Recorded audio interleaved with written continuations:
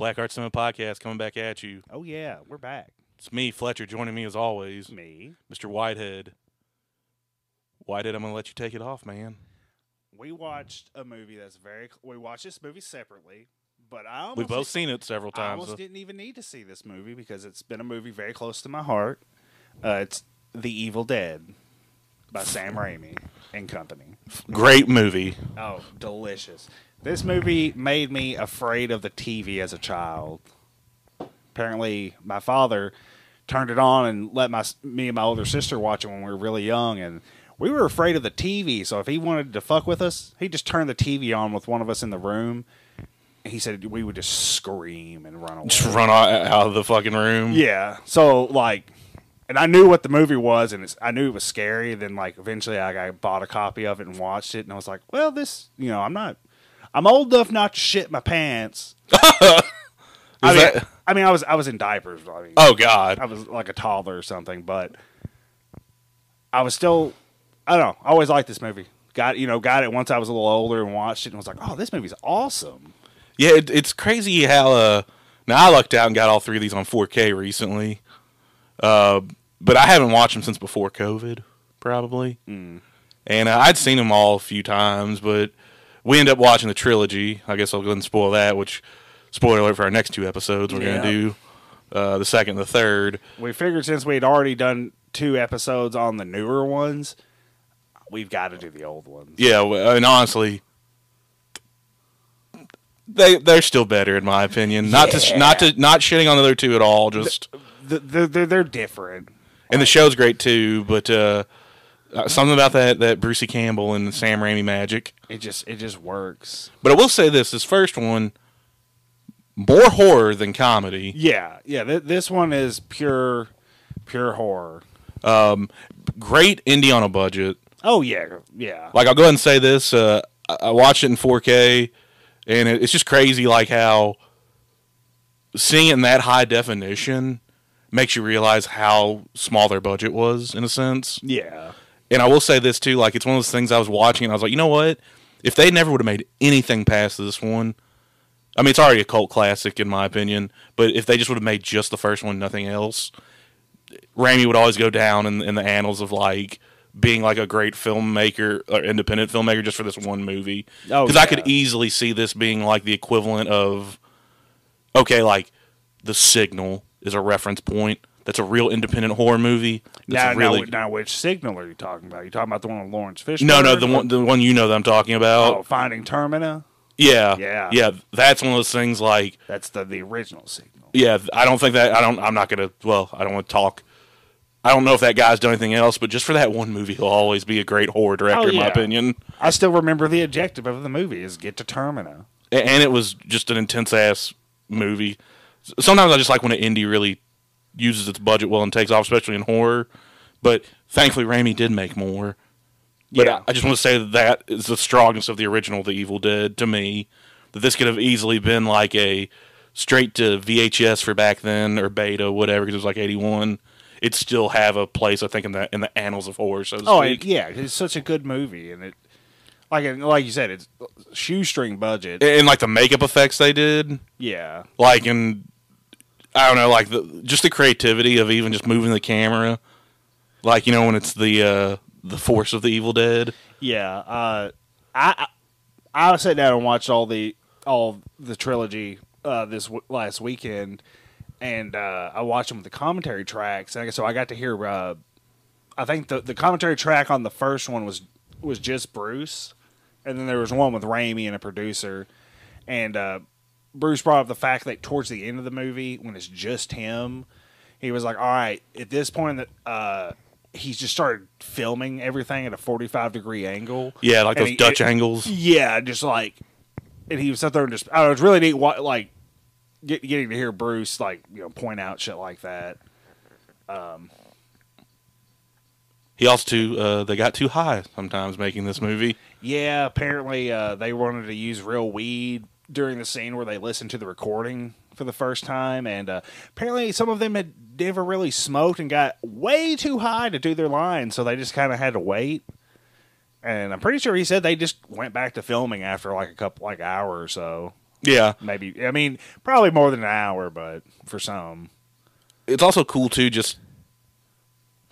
It's always an indie trope, but it's cool that it just really takes place at the cabin for the most part, other than when they're driving up in the car, in the Delta.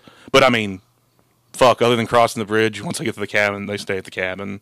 Yeah. Which, again, I think that's... Something about a good independent filmmaker, it seems like they always do that. Like, I sent you that Reservoir Dogs 4K that I got. Again, mostly takes place right there in the meetup after the little warehouse or whatever. Yeah. But yeah, like a testament to great independent filmmaking and would-be filmmakers too. Yeah. If you don't have a budget, you can still make a good movie. And again, the effects are really good in this. And some of the like stop motion claymation toward the end is great. It still looks good to me. Yeah, like even those like it's aged a little bit. Still looks good. It has aged. Like the makeup, some of the makeup is a little goofy, and then like a lot of it. Apparently, they shot some of it, like a good portion of it, like out of sync, like they shoot later scenes before previous scenes. So they would have to, and this was like through all three of them. Listen to the commentary. Bruce always brought this up. They had to guess how grimy the characters would look. Yeah. After so long, he was like, "Yeah, so we filmed this a couple weeks before he got like showered in blood, so we just kind of had to guess what he would look like and try and keep the consistency there as best as possible." But apparently, they did that through like all of them. I will say too, and I've noted this myself originally watching this first one years ago, that it's kind of funny because what's his name? The other guy, Steve, right? Shit. Sorry, I got the fucking IMDb pulled up right here. Yeah, I couldn't tell you the. Sorry. Scroll, Pooter. I don't Scott. Scott. Okay, Scott. You were close. Yeah, when you watch it, you're like, oh, okay. He almost feels like he's going to be the main character through for like the first hour. Yeah, because Bruce is all afraid and everything. Yeah. Which, I mean...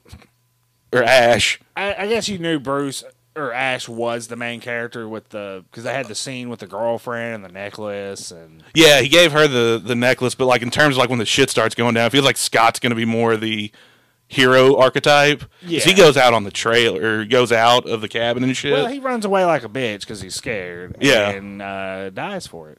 He does. He got fucked up. Yeah. I will say this, because it is more of the horror one. Not the funny Ash we will get later on in the series, what the series is known for. Yeah. It's just more of a terrified Ash. Oh, yeah. Like I said. Which rightfully so. Like I said, with my crazy theory of there's two universes within the Evil Dead, the goofy, or the serious, scary universe, and the funny universe.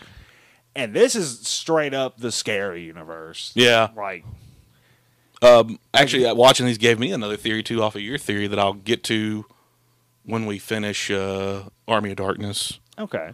But it's not too different from yours, but I did take note of something that I've always thought, and just because I watched them back to back, I've never sat through and watched all three of them in a row like this. Yeah. Or like the next night. I did them over like a couple nights. Yeah, I did it was my movie every night, you know what I mean? And then that fourth night I was just like, oh, I don't get to watch anything. Yeah, I almost contemplated trying to find the show.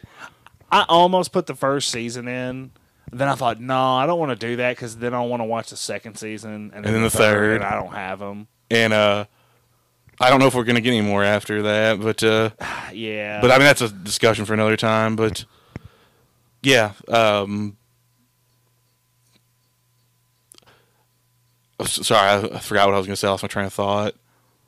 Thinking about Ash. Ash prevails in this one. He gets fucked up a little bit.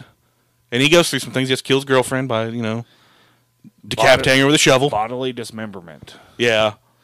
God, speaking of that, when Scott's girlfriend turns, holy shit. Well, see, that's what I'm saying. Scott mans up and just fucks her up. Well, hell yeah. That's what I meant by like, he takes the more hero archetype at first. Yeah. Before he gets fucked up.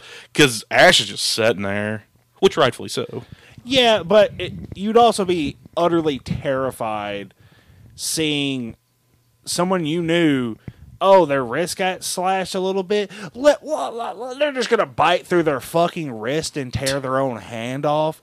Like that. That scene fucked me up so bad back in the day. Like, it's still kind of like rough to watch. The gore factor in this Yeah, one. because Scott like takes a buck knife to her wrist to get her to let go of the knife she's currently trying to stab him with, and she's just like, "Oh, okay." I'll just eat through my wrist. He just crunches through her wrist and pulls it off, and it's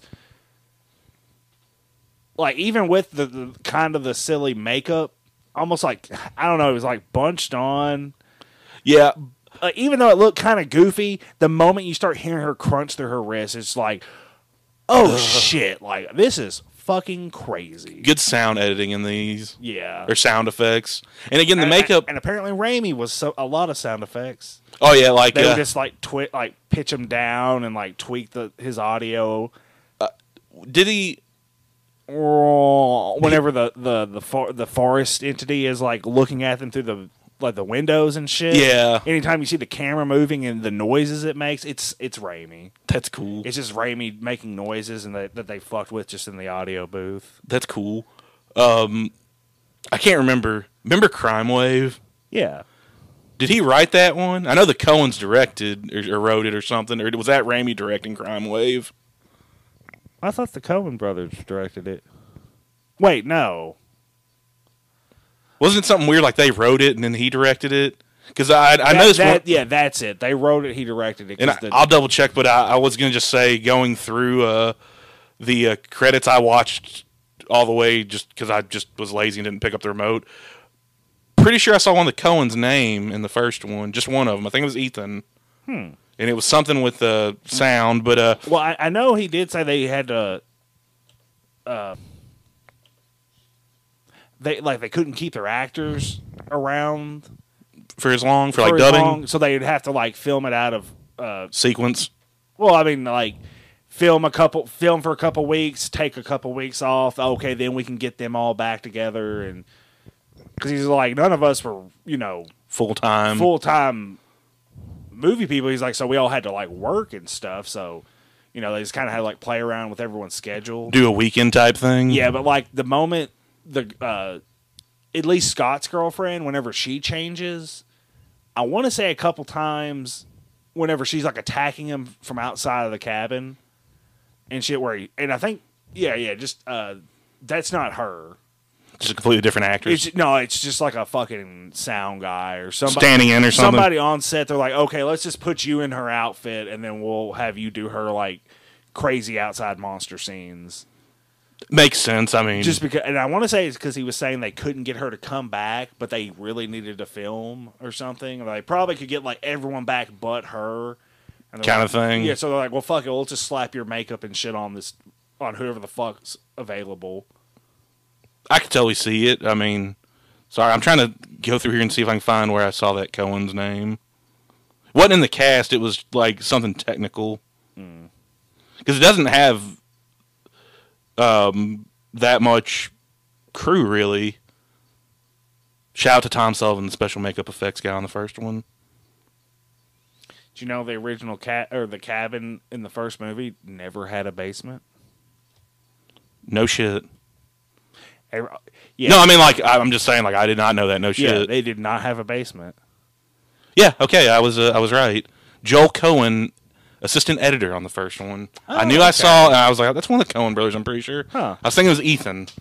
I had that name right. That's one of the Coen brothers. But, yeah, Ethan and Joel. And he did write Crime Wave because the only reason I brought it up is now that I'd seen Crime Wave and I was going back and watching Evil Dead, which Crime Wave is between the first The Evil Dead and Evil Dead 2.